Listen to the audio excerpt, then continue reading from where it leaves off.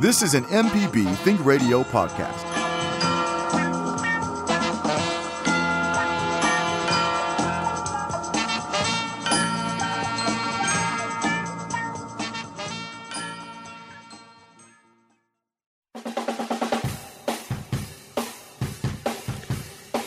This is Everyday Tech on MPB Think Radio. I'm your host, Jay White, here with Jeremy Thompson, owner of Computer Doctors and Phone Surgeons in Hattiesburg. Wilts Cottrell, information technology expert at Nucor Steel and IT instructor at Holmes Community College, is out this week. Coming up on today's program, Jeremy and I will have a little bit of a recap of the news from this week's E3 conference. And if you don't know what E3 stands for or what the E3 conference is, We'll give you an informal introduction here momentarily. Google has unveiled Stadia, its new, very ambitious gaming streaming service.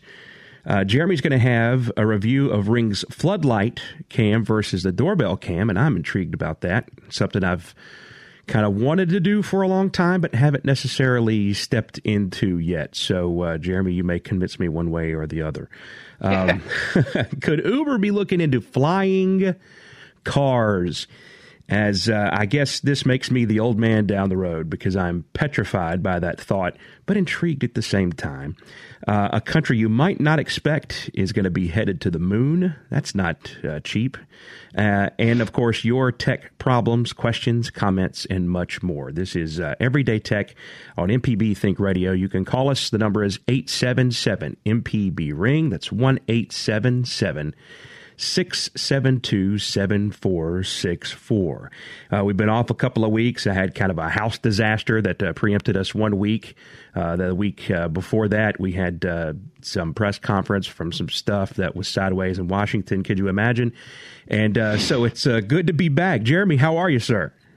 Hey, Jay, I'm doing well, man. Just enjoying the week, enjoying the weather, especially.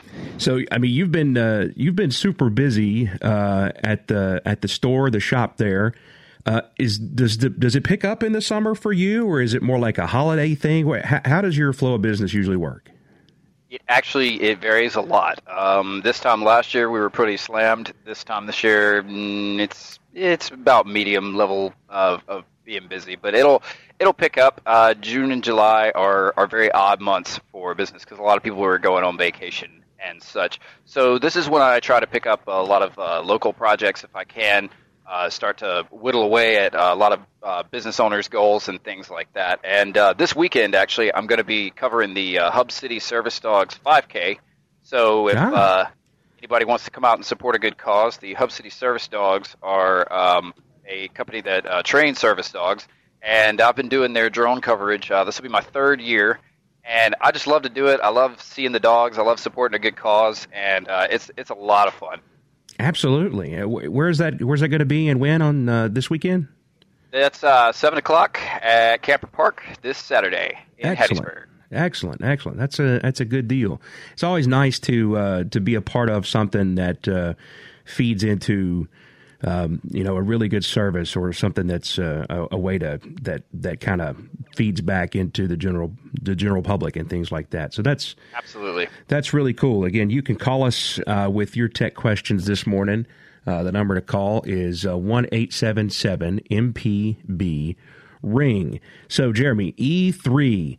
For the folks who don't know, that stands for Electronic Entertainment Expo, and this thing gets bigger and bigger and bigger each year. For folks who don't know what E3 is, kind of give us the 10,000-foot view of what E3 is and what it means to the technology industry. E3 is really not, as far as tech goes, it is for the gamers and the hobbyists. It is the expo where they announce all the, if they have them in the works, new video games, new consoles, new accessories, new add-ons to existing video games. There's a lot that they cram into. I don't even know how long it is. Is it a weekend? Looking at it today, I think it's 3, maybe 4 days. Yeah, something like that. Yeah. So they cram a lot in there, and there's quite a few announcements for this year. Microsoft has gone ahead and said that we will have our next console available holiday 2020. So that's pretty cool. How about that? So that's the next generation of the Xbox. I guess it's the Xbox 2. Yeah, and so I mean, I don't know what name they're going to go for there. The Xbox 720 or something like that. Yeah, there you go. Yeah, it's two full revolutions of Xbox. But that's right. Double the box. Right. I've seen a lot of rumors floating about the PlayStation 5. Some of this stuff has been not so secretly leaked into the media. So do you think, I mean, announcing a console that's coming out in basically a year and a half from now, is this to kind of head some of that off and to kind of maybe undercut PlayStation's building momentum toward their next generation console?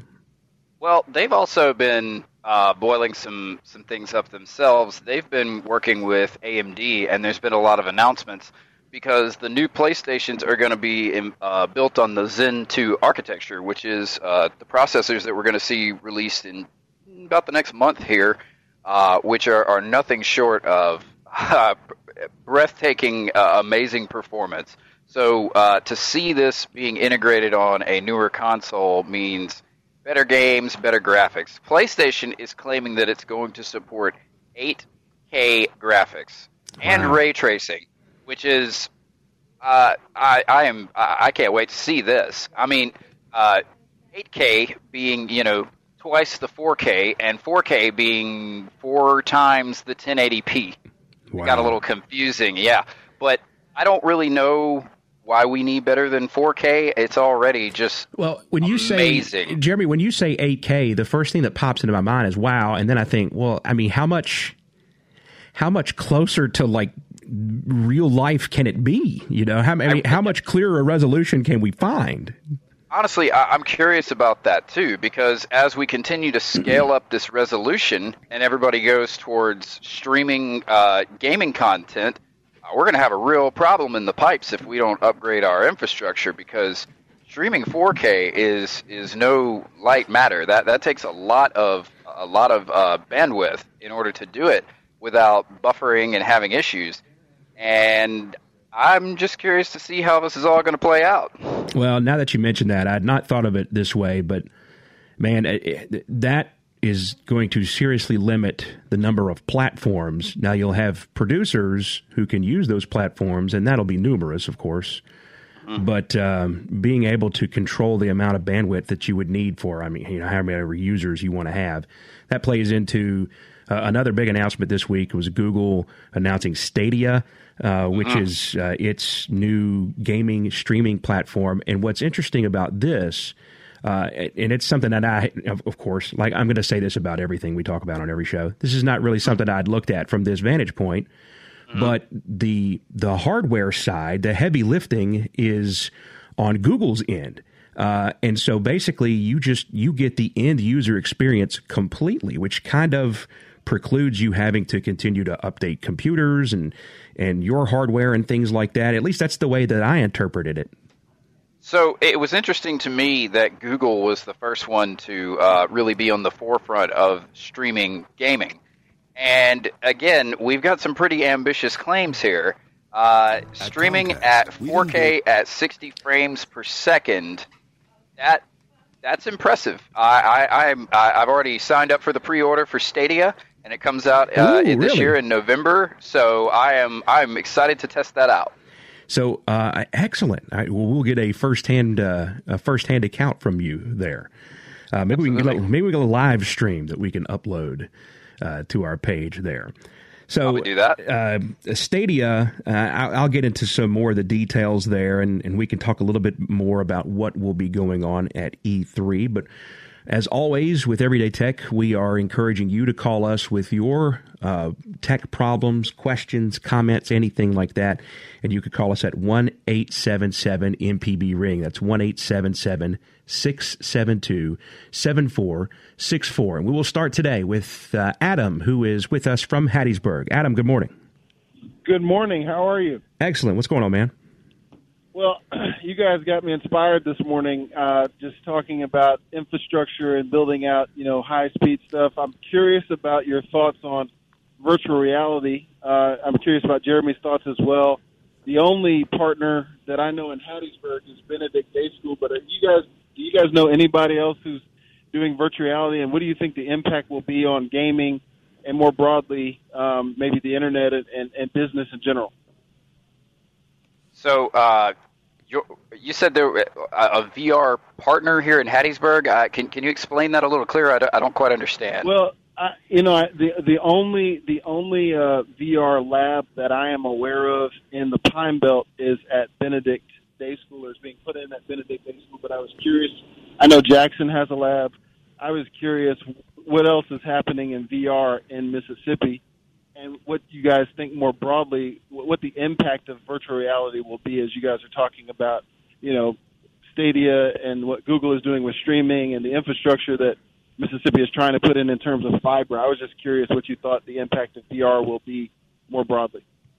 Well, honestly, when I've been looking at VR, I've been seeing there's a lot of hardware that's required. A lot of you got to have a pretty beefy setup. So it's still going to be a niche thing. There's only going to be certain people that are interested in it. In fact, I've even tried VR on several different headsets myself, and it's fun, but it gets to this point where it's like I find this more cumbersome than I do enjoyable.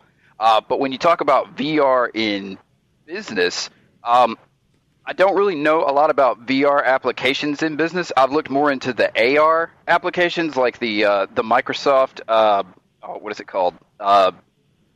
Their augmented reality setup, which is it's kind of like VR and AR combined. Yeah, the HoloLens. That's it. They're putting out the HoloLens 2, which I've seen some videos on what the capability of that is, and it's nothing short of incredible because it's more like the movie, like you ever see Minority Report, where he's got the screens up in front of him and all that? It's got that kind of a feel to it where you'll have an interface in your environment and you see it with the glasses on, but you'll actually be interacting with the world around you. And with the HoloLens, what it will do is it will actually scan your environment, and it will put things like say you want to play a game, it's going to do something coming out of your wall or whatever. It'll scan your wall and it'll start showing you stuff coming at you. And it looks incredible. I have not gotten hands on with it, so I'm only looking at it from a bird's eye view, but it looks amazing. And as far as applications in business go, sky is the limit. Sure. I've tried both the HoloLens and the Magic Leap. I know that there's a lab in Jackson that has that. But I know in terms of Hattiesburg, Benedict Day School is doing a lot with VR and education. I think, I'm just curious of your thoughts, I think it will change how we learn. If you can travel to, if you're looking at the Northern Lights and instead of trying to fly to Norway, you can actually travel to the Northern Lights and see it immersively. I think that's a game changer for the educational system. I agree. It's just that VR is still too much friction. It's still rough around the edges, and it still requires so much hardware. Once we can take all that capability and put in something that doesn't have to have any wires attached to it, then we're talking about some real-world application. And as far as being used in the classroom, that's a lot of wires that a lot of kids could trip over when somebody's got to go to the bathroom or something. So I think we're going to have to go a little more compact, a little more wireless before we really start seeing that widespread in our schools. But again, amazing applications. I'm just sitting here watching. Well, in terms of its application to schools, of course, you're going to have some districts right off the bat that can't afford something like that. That's going to preclude probably an overwhelming majority of your school districts, actually. Well, it's kind of like with laptops in school. We had like a cart that came around, and there was like 30 laptops for the whole school. So it'll be like something that just rotates from classroom to classroom, I suppose. But even now, they use mostly iPads. They don't have laptops anymore. So we're getting more compact, and eventually it will probably be a helmet or something that they put on. And all right, class, here's your teacher. Right. The thing is that I'm sure there are going to be, private, parochial, independent schools, whatever you want to call them, that will be willing to kind of, test the water and jump in, and that the financing of it won't be an issue. But for most public school systems, not all, but most, it's probably going to be, specifically here in Mississippi, it's probably going to be cost prohibitive until this becomes a more wide scale, accessible technology. Adam, great question, though. Thanks for starting us off this morning. Thank you, guys.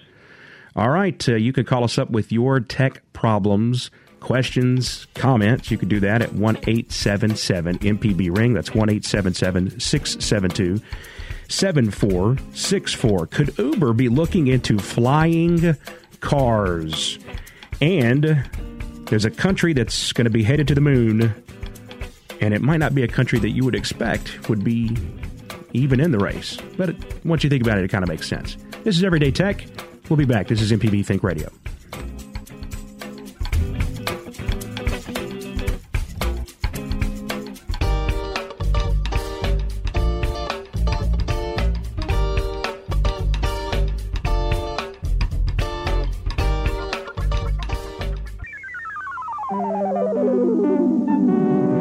This is an MPB Think Radio podcast.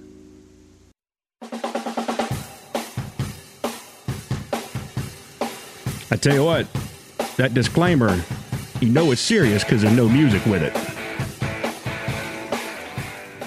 So serious. Right. When you hear no joke. Right, when you hear something with no music, it's real time now. Now, here's what happens in case we're wrong about something. As DJ Java told me right before we came back in. This is Everyday Tech on MPB Think Radio. We'd love to talk to you today about your tech questions, comments, problems, whatever it is that you have. We'd love to talk to you. The number is 1-877-MPB-RING, 1-877-672-7464. Coming up in our next segment, Jeremy, interestingly, you told me that you've been kind of testing out and you've got kind of a comparison of Ring's floodlight cam to the doorbell cam. So I'm interested to hear about that. All right, so if any listeners remember a couple Black Fridays ago, I got a Ring doorbell, just a regular Ring doorbell, and I put it on my house and gave some accounts of it. The one that I had, I was not able to wire into my doorbell because my doorbell at the time was so old. So I had to, about every 4 months or so, I had to take the doorbell off and I had to recharge it and then put it back up there. Well, I was always really pretty happy with my Ring doorbell. I mean, it definitely let me know when somebody stepped up on my porch. The motion detection was so good that it usually let me know when a car was driving by my house. So overall performance of it was really good. The quality was not as great, but again, it was the cheapest doorbell that they had, so quality is always going to suffer a little bit on the cheapest model. Well, for Father's Day, they lowered the prices on the floodlight, and I was like, you know what? I'm ready to bump it up from the doorbell. So the floodlight is a lot different than the doorbell in the idea that it just wires directly into an existing lighting fixture. You have to have a junction box already attached, or you have to set one up in order to attach the floodlight to it. But it was very simple to install. Just make sure that you ground your connection and, twist off your wires just like you're putting in a light bulb or anything like that. Well, not screwing it in, but putting in a light fixture. It was pretty straightforward. And when I was putting it up, I actually put it up outside my shop here where I have a bit of an awning. And as I was putting it up, I'm looking at this awning going, oh, I did not think about this. This might get in the way of the camera. And so here I am thinking, okay, I'm an idiot. I have installed a camera right in front of an awning. What is it going to see? Well, I decided to, go ahead and just follow through since I'd already had it wired up and everything. May as well see how bad it is. So I hooked it up, and surprisingly, the awning doesn't even get in the way, and I can still see everything, and the quality is impressive. So I am very pleased with the Ring floodlight, and now that it is always on, I don't have to worry about recharging it. I just have to make sure nobody flips off the light switch. There you go. So the doorbell is, in your opinion, you said you got in on like the ground floor in terms of like cost, which equates to the ground floor in terms of quality. Absolutely. Is it worth it for somebody who's kind of on the fence about whether or not to do it? If they buy, one of the cheaper versions, is it going to turn them off to the whole thing, or what's your thought about that? I think that the quality of the lowest tier doorbell, which is probably about to be discontinued because it's a couple of years old now, it's decent and it will let you see what is going on. But I certainly didn't mind the upgrade in quality. But as far as just an average user, just somebody wanting to know who's on my doorstep, is it UPS? Is it somebody trying to look at my windows? It will be perfectly fine for that. All right. So for someone who has never really dug into this, how all does this go about? Where does the camera send the video to? How can you access it? And how does it let you know what's going on? Okay, so surveillance these days, at least mainstream surveillance, has all gone cloud-based. So the doorbell itself is useless if you don't have an internet connection. So once you set up your doorbell, you open up the app, you connect it to the doorbell, you scan a little barcode on the back of it there, and then it sets it up on your Wi-Fi, and then it connects it to the Ring service, and then from there it's connected to the app, and then you just do everything with the doorbell through the app. One other thing I want to mention is that the price for the paid surveillance for the lower tier version, which will just let you know when there's motion on your doorstep and so forth, I think it gives you 30 days of footage stored. It might be 60. Sorry, I don't have the figures in front of me, but it's a decent amount for $30 a year. Of all the different systems that I've played with, and I've played with the Nest, the Arlo, and the Ring is the most affordable one of the three. Okay, so which of those that you've played with, what's your recommendation? Honestly, I got to give it to Ring. Based on price and quality and simplicity, Ring gets it. Whenever it lets me know that there is motion outside, I can tap on that notification on my phone, and boom, I can see it right in front of me. Whenever I got notification from Arlo, I could tap on it, and I'd have to sit there and wait for the app to load, and then I have to wait for the footage to load, and it would give me just a little clip, and then that's it. It was just, Arlo seemed to be the most frustrating of the three. Even though it was versatile in the sense that it's also got a rechargeable battery and, it can be put up outside and so forth. I found it to be more cumbersome because it was just slower in response. Now, the Google Nest is pretty decent. The quality is great, but the cost is just obscene. It's $10 per month per camera unless they change something, which I don't think they have. But that blew me away. $10 a month per camera? That's getting up there in price. Right. Depending on how many cameras you've got, a lot of people have 8 cameras. That's $80 a month. That's almost $1,000 a year just for your surveillance. And that's not including the initial purchase of the product, right? That's just to sustain the coverage at your location. I guess it depends on how important that is to you. I guess maybe, business owners, if you have a perimeter that's big enough that you need to keep covered somehow or another, then, maybe it would be worth it for you. But yeah, I don't know if I can't recommend any of these. Like if you have multiple, let's say you need more than 4 cameras, I would go with a different system. I would either go with a Ubiquiti or one of the systems that's wired in through Ethernet. It's just going to be more reliable, and it's also going to be more cost effective because with a system like that, your footage is stored on site, and you can have it hooked up to a battery backup and all kinds of things like that. You can have your cameras hooked up to a battery backup, but that doesn't necessarily mean that your cameras won't go out from time to time due to internet outages or other issues. So if you want round-the-clock surveillance, some wired-in system on a battery backup is my recommendation. And the battery thing is interesting because, I have a house built in 1978, so I'm sure that the doorbell is not of the proper technology, although it may be, I don't know. But you said, you get at least a couple of months out of each charge? So, that's not a big deal. You just got to set aside time to do it every now and then. Right. It just depends on how busy the street or the location that you put the camera is, how busy it is, and how many times the motion sensors get activated, and also what motion settings you have on it. Because you can tell it to be less sensitive. That way it doesn't alert you every time, a tree blows or something moves, but is not something that you're interested in seeing. So turning down those settings will also help you conserve the battery life. But in most cases, I got about 4 or 5 months out of the Ring before I had to recharge it. So even the rechargeable doorbell was pretty apt when it came to reliability and coverage.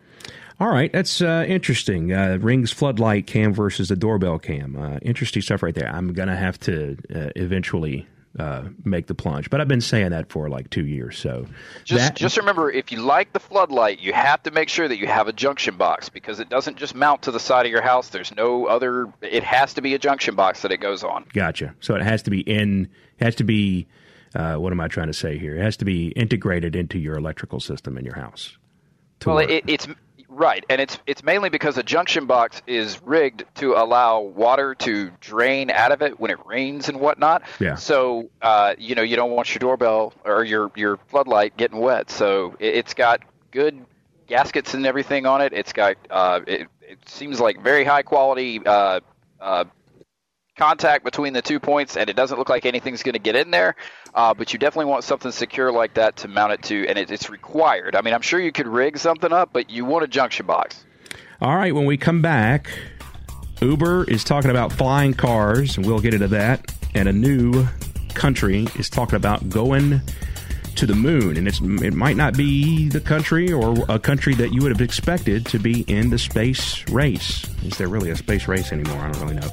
All right, that is coming up. This is Everyday Tech on MPB Think Radio. Call us at 1-877-MPB-RING. That's 1-877-672-7464. We'll be back.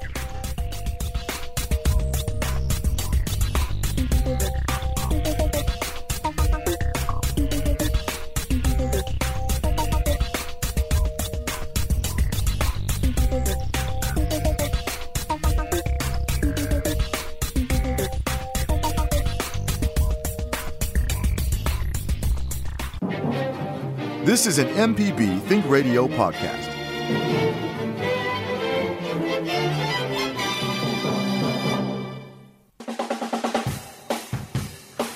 Welcome back. Everyday Tech, MPB Think Radio with Jeremy Thompson. I am Jay White. Wiltz Cottrell is out this week. We're glad to have you. Call us up with your tech questions, comments, problems.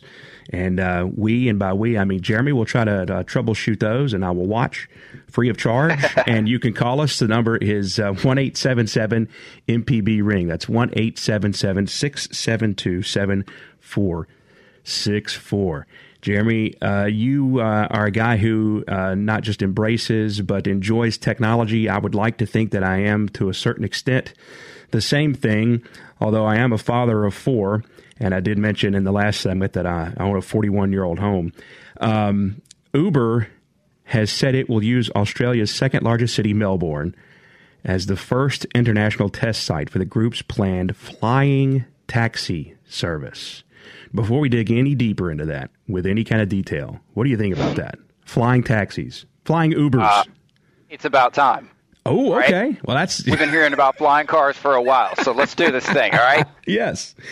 Back to the Future lied to us. We've already passed that time. That is history now. 2018 is. We got to get on the flying cars. So I'm with Uber. They see the future here. This is cool. Let's do it. Oh, that's interesting. I'd mentioned on AutoCorrect last week or a couple of weeks ago that I'd actually passed driving between Jackson and Dallas. I'd passed somebody who had the AMC DeLorean on a trailer. That's which was awesome. Pretty interesting right there. I just gawked at it while we passed him. It was awkward. But anyway, Uber, the U.S. ride-sharing firm, had previously chosen Dubai as the first test site outside the United States for its Uber Air service, but reopened its request for proposals last month after launch delays. Uber said Tuesday it will begin test flights of the pilotless aircraft in Melbourne and U.S. cities Dallas and L.A. in 2020 before commercial operations begin in 2023. So that's interesting. They have an end goal in mind, and they've given themselves 3 years to kind of work out the kinks. What do you think about that? Dallas and L.A. too. Dallas, well, look, there are plenty of cities in the United States that have traffic issues, but Dallas and Los Angeles have to rank way up high on that list. You said pilotless? pilotless aircraft. Okay, I'm a little less eager now. I'm just going to go ahead and throw it out there. Pilotless aircraft. Okay. We haven't even gotten pilotless driving vehicles yet. So, I mean, I guess it's less dangerous in the air, but still, I mean, I don't know. It's one of those things where it's like, something's going to happen somewhere sometime, but that's inevitable. I think that's the thing. You just touched on it, Jeremy, of this innovation will work eventually, but you have to work the kinks out, right? And who wants to be part of the kink working out system when you're in a flying car that is unmanned, except for you riding shotgun? Just in, Uber's looking for guinea pigs in their pilotless vehicle. That is it. Be the first to embrace the future. Or possibly something else. But be the first. Now, depending on where you live in Dallas, you might just do it anyway, because it's a coin flip on taking those chances on your life. But so the quote here is, Australian governments have adopted a forward-looking approach to ride-sharing and future transport technology. That's according to the regional general manager for Uber in Australia, New Zealand, and North Asia. This, coupled with Melbourne's unique demographic and geospatial factors and culture of innovation and technology, makes Melbourne the perfect third launch city for Uber Air. The test flights will transport passengers from one of 7 Westfield shopping centers in Melbourne to the city's main international airport. The 17-kilometer journey begins from the central business district to the airport. It is expected to take 10 minutes by air, compared with the 25-minute ride it usually takes by car. We need this for Highway 49 in the Jackson metropolitan area. That area is a disaster. Flying Uber, please. I will fund it myself. I don't even know how. I'll rob every bank. But man, if we could just fly right over Highway 49 as it goes through, well, basically every city. I don't know how the 2 largest metropolitan areas in Mississippi are not connected by an interstate. That's a whole different show. But anyway, so what do you think about that? So as opposed to it just being like cars on streets on a map, you know, where you got this huge grid laid out and you've got a lot of potential for intersections and collisions and things like that. This looks like it might be more like a subway-ish setup, where, you know, you'll have a very spatial set out and routes that will be specifically designed to where things like this will be at a minimum, I'm guessing. My main concern is just with outsiders that are not adhering to laws of air traffic control, which will probably have to change and become more strict in order to allow something like this, to make sure that we take the anomalies out. I guess really what I'm talking about is like drone hobbyists and things that are just sort of flying about wherever they want. A drone flying into a aircraft is quite dangerous. Given the speed that the aircraft will be going, as well as the initial velocity of the drone itself, could cause some serious damage. So I'm definitely curious to see what they're going to tweak in order to put a stop to that, because that is definitely the only real rampant threat I could think about, besides, birds or something flying by. But I certainly hope that it'll be able to detect birds flying by. So, all right. So for folks who are listening, what are the best places? What would be the best applications of Uber Air in Mississippi? I happen to mention Highway 49 through Rankin County, Beach Boulevard, Hardy Street in Hattiesburg, Goodman Road in South Haven. Let me know, what do you think? Give us a call. What would be the best applications of Uber Air, a thing where you could hop in a car and skip right over on the ground traffic? Thank you very much. 1-877-MPB-RING. That's 1-877-672-7464. Those are the couple I thought of. Beach Boulevard on the coast, Hardy Street in Hattiesburg, Goodman Road in South Haven. There are a handful in the Jackson metro area, but 49 in Rankin County would be my number one selection. Well, when these things come up, there's also the question of, well, what is it going to cost to save me this much time? Is the cost-to-time ratio really effective for most people? That's a great point. You're saving 15 minutes. So if it costs $100, is 15 minutes worth your $100?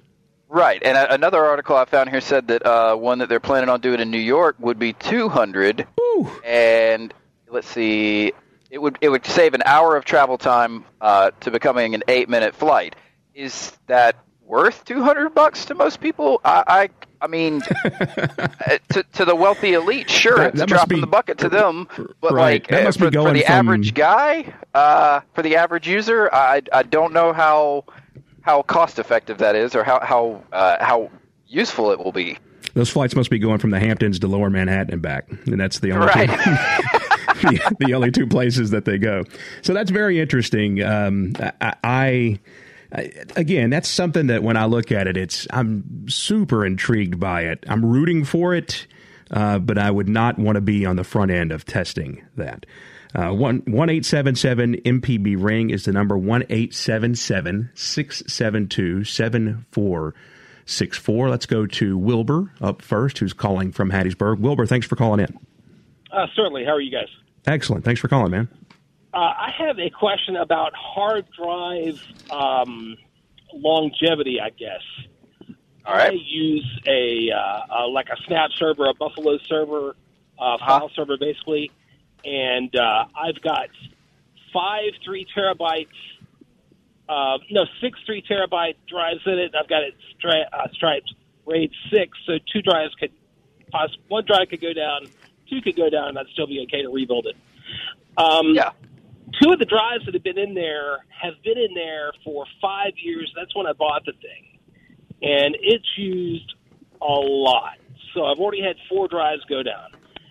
Okay. I don't see anything, like I haven't noticed any performance stuttering or anything like that.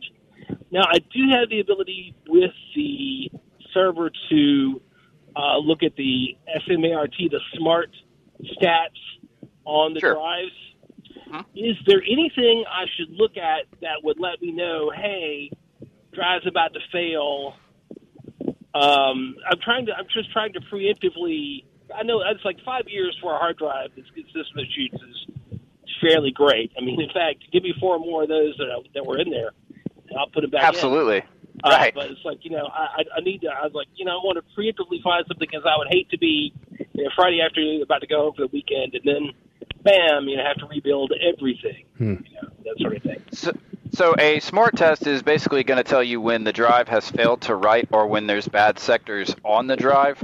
So when you start seeing consistent inability to write properly, then you're looking at potentially a failing drive. But as far as the longevity goes, there's really not a set rule. I mean, it always depends on the quality of the drive as well as, if they're properly ventilated and so forth. They should last a very long time. Like you said, you've had 2 that have lasted 5 years. The only thing I recommend when it comes to the longevity of drives is always the quality that you get. If you've got them in a Buffalo server, then you've got like some type of server quality drive that is made for consistent writing. Okay, so as long as you've got that type of drive, which would be like a WD Red or something like that, those, I believe, have a 2-year warranty on them. Let me see. It's either 2 or 5-year warranty, and those are just made for that type of application. I would just let them go until they die, since you've got a 6 drive set up anyways, and you can afford to do that. Okay. Would it be worth it to replace them with solid states? Okay, all right. So the Red comes with a 5-year warranty. Replacing them with solid state is going to be expensive, and solid state is really not the best kind of drive that you want to use for that application because solid state has a specific number of write cycles, and then it dies. So I would not recommend solid state for that application. I would say, especially because the cost of hard drives versus the amount of storage that you get out of them is very, very cost effective right now. I don't think they've ever been cheaper. Right. I would keep going with hard disk drives. Okay. Thanks a lot. Appreciate it. Absolutely. Wilbur, we appreciate the call from Hattiesburg today. You can call us up with your questions, problems, comments about anything in your tech life. 1-877-MPB-RING. That's 1-877-672-7464. 7464. Kate is next in Ocean Springs. Kate, good morning. Thanks for calling in. How are you? I'm fine, thank you. Good morning. Good morning. Go ahead. I wanted to speak to the whole idea of fly share and the safety of it. Ride shares it has problems, but it's majorly successful. It's a great alternative to mass transit while still being kind of mass transit. I think that some company will come up with fly share, and it'll just be that much more convenient for people to get around and share their rides. Now, as far as safety with fly share, as for my understanding is that different size aircraft fly at different altitudes. And so these fly share aircrafts would be probably the lowest on the range, and so they wouldn't be in competition or near, major airlines and things like that. So there's a way of working around these safety issues. It's kind of like when man went from horses to cars. People were like, oh, we don't know how safe that is. Well, we'll work out the safety stuff, and I'm just all for it. I'm really excited about it, and great to hear about it on your radio show. All right, so where on the Gulf Coast would you put, or not necessarily Gulf Coast, but around Ocean Springs or Jackson County, would you put the first route for an Uber Air route? Well, I think connecting the coast with the capital of Jackson, that Highway 49. But I wouldn't limit myself to just Mississippi. I think people on the coast like to go to Mobile. They like to go to New Orleans and, of course, Jackson, New Orleans, Jackson, Mississippi to Baton Rouge, Louisiana, to Birmingham. I mean, this is such an exciting idea, and I don't think it would necessarily be limited to a certain state. Right. But I mean, thinking of it in those terms, I mean, you've basically got interstate routes that are already kind of cut out with space above them. Yeah, but it's so much more time for people who have to get there quickly and who don't mind flying with, 4 or 5 other people on a low-flying aircraft. No, I mean, there are routes already laid out that they can, adjust their flights to. Basically, they don't have to work on infrastructure because it's kind of already laid out, the routes that they can take. Well, this whole idea of ride share and fly share, it's kind of like getting beyond the airline, the major airlines. It's just for like super local people to get there faster, and it can be made very safe. So people shouldn't be afraid of it. And one day, one company is going to come up with it, and it's going to take off the same way Uber and Lyft did. All right. Kate, thank you so much for your call this morning. Great call. And that company will probably be Google. I'm just guessing. Probably. Or Facebook. Facebook will do it somehow or another, right? There you go. Jay White and Jeremy, while you guys were talking, I looked online, and you can actually look inside of the Uber Air cabins, which they kind of do look like the helicopters. If you ever seen in New York, you can take the helicopter ride from one section of the city to the other. Yeah. And it's basically what it is. But in that Uber, type of style. All right. So it doesn't look like the Jetsons flying. That's the first thing I thought. Not yet. Well, not yet. It kind of has a futuristic look to it. The image that I came across looks like, I don't know, something out of Star Wars. I mean, right. It's pretty whack. It's got like a propeller on the back of it, and then it's got I guess those are propellers too. So it's not a helicopter, but it's sort of like one. Yeah. I'm going to post a picture of it on our Facebook page. Interesting. Well, Astro can't come on, I'm sure, at least for a little while anyway. All right. So another story that caught my attention this week. India said on Wednesday that it will launch its second lunar mission in mid-July as it moves to consolidate its status as a leader in space technology by achieving a controlled landing on the moon. I think when you think about people landing on the moon, you think about maybe the space race back when the United States and the Soviet Union were battling back and forth. And, more recently now it's like we're almost, we're renting spots on rockets to celebrities to go to the moon and back. But I don't know if I would have necessarily thought that India would be like out of them. China maybe, or Japan or something like that. Not that I'm trying to, typecast or stereotype any kind of country, but India next to the moon. Pretty interesting, huh? Very interesting. I mean, also, not my first guess. Right. It would have been mine either. Of course, a bazillion people live there, so they have the means to do it. But you just never. I don't know. Maybe it's because it's on the other side of the world. You don't hear about their technological advances, or what their plans are, what they're involved in the news really over here ever. But that is interesting to see that they're next up and they're serious about it. So I don't know. I think it's pretty interesting. It's not really a race or a competition anymore. So, the more people who have the means to go up there and gather information and help science along, the better, right? Absolutely. And this will be used to upgrade their infrastructure and their technology as well. I'm sure they're going to be launching lots of other things into space once they get to the moon. And so, as it says here, the mission, if successful, would make India the fourth country behind the United States, Russia, and China to perform a soft landing on the moon and put a rover on it. China did so in January. So very interesting, because you had two for the longest time, and now, here in 6 months, you'll have two new countries land on the moon. That's pretty exciting. Let's go to the phones. You can call us 1-877-MPB ring. Let's go to Dean, who is in Snow Lake. Dean, what's going on? Hey, thank you for taking my call. I have a Samsung S5, and I use it for a Wi-Fi hotspot in my house.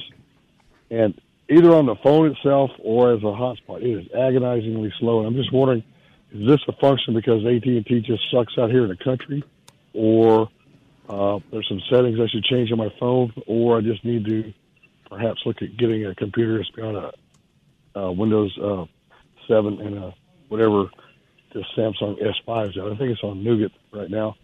I mean, I kind of think the phone company's building obsolescence in these phones, so I just want to hear your opinion on this, what I can do. Well, that is still a 4G phone, so it should not be slow when you tether. However, depending on your location, it may cut down to 3G speeds, which will be excruciatingly slow, and that sounds like exactly what's happening. Now, with most AT&T plans, they claim that you have unlimited data, but then once you've used about, I think it's like 20-something gigs, they move you over to the slow lane. Is it possible that you've already consumed that amount of data and they have moved you to the slow lane? Well, that's a good question, and the most I've ever used in a given month is like 7 gigs. I don't watch movies. I mean, I do my business online. I do queries online. I buy stuff online, and all that's pretty cut and dried. It's not like that chews up a huge amount of data. So I'm just wondering if it's the AT&T where I'm at. We're out in the country, and I'm sure we don't have anything close to T1 speeds out here, although I've never run a speed test on this thing. Well, you can run a speed test on your phone. You can download the Speed Test app. Just go to the App Store and look up Speed Test. That will tell you, what speeds you're operating with. Your 3G speeds are going to be under 10 megabits per second. Anything over that should be pretty decent. I can do a speed test on my own phone, and I can get somewhere around 80 megs per second here in Hattiesburg. So it's not just AT&T's infrastructure. It's either that your plan is being throttled, either they do not want you to tether, or you may just be at the limit of your plan, and then they have moved you over to the 3G. So there'll be nothing in my settings on the phone itself or on my laptop I can change it much? Shouldn't be. I would go and do the speed test, and then if you want, you can get back with us, send us an email, and let us know what that speed test was. It's everydaytech@mpbonline.org, and we'd be more than happy to follow up with you on that and see if there's anything else that we could suggest. Dean, man, we appreciate the call this morning. I don't know. I would think that it might be that they're trying to push him along to a little bit later or more modern technology, because Snow Lake, by the way, it sounds incredibly peaceful and awesome out there this morning, but its proximity to Interstate 22, I would think, would have him in decent shape in terms of being able to draw a signal out there, at least, right. My thought anyway. I mean, being close to a U.S. interstate. fairly See, close. I had anyway. an S5, and I used to tether it all the time because, I go to customers' houses where I have no connection. So I had no issues with that. So either it's something with the phone, or it's his connection is being throttled, or it's just not a strong enough connection. All right, that will do it for us today. My thanks to Jeremy Thompson for being with us this morning. Wiltz will be back in next week. Today's show was engineered by DJ Java. The call screener today, DJ Java. And everything else that had to do with anything that made the show work, DJ Java. That's it.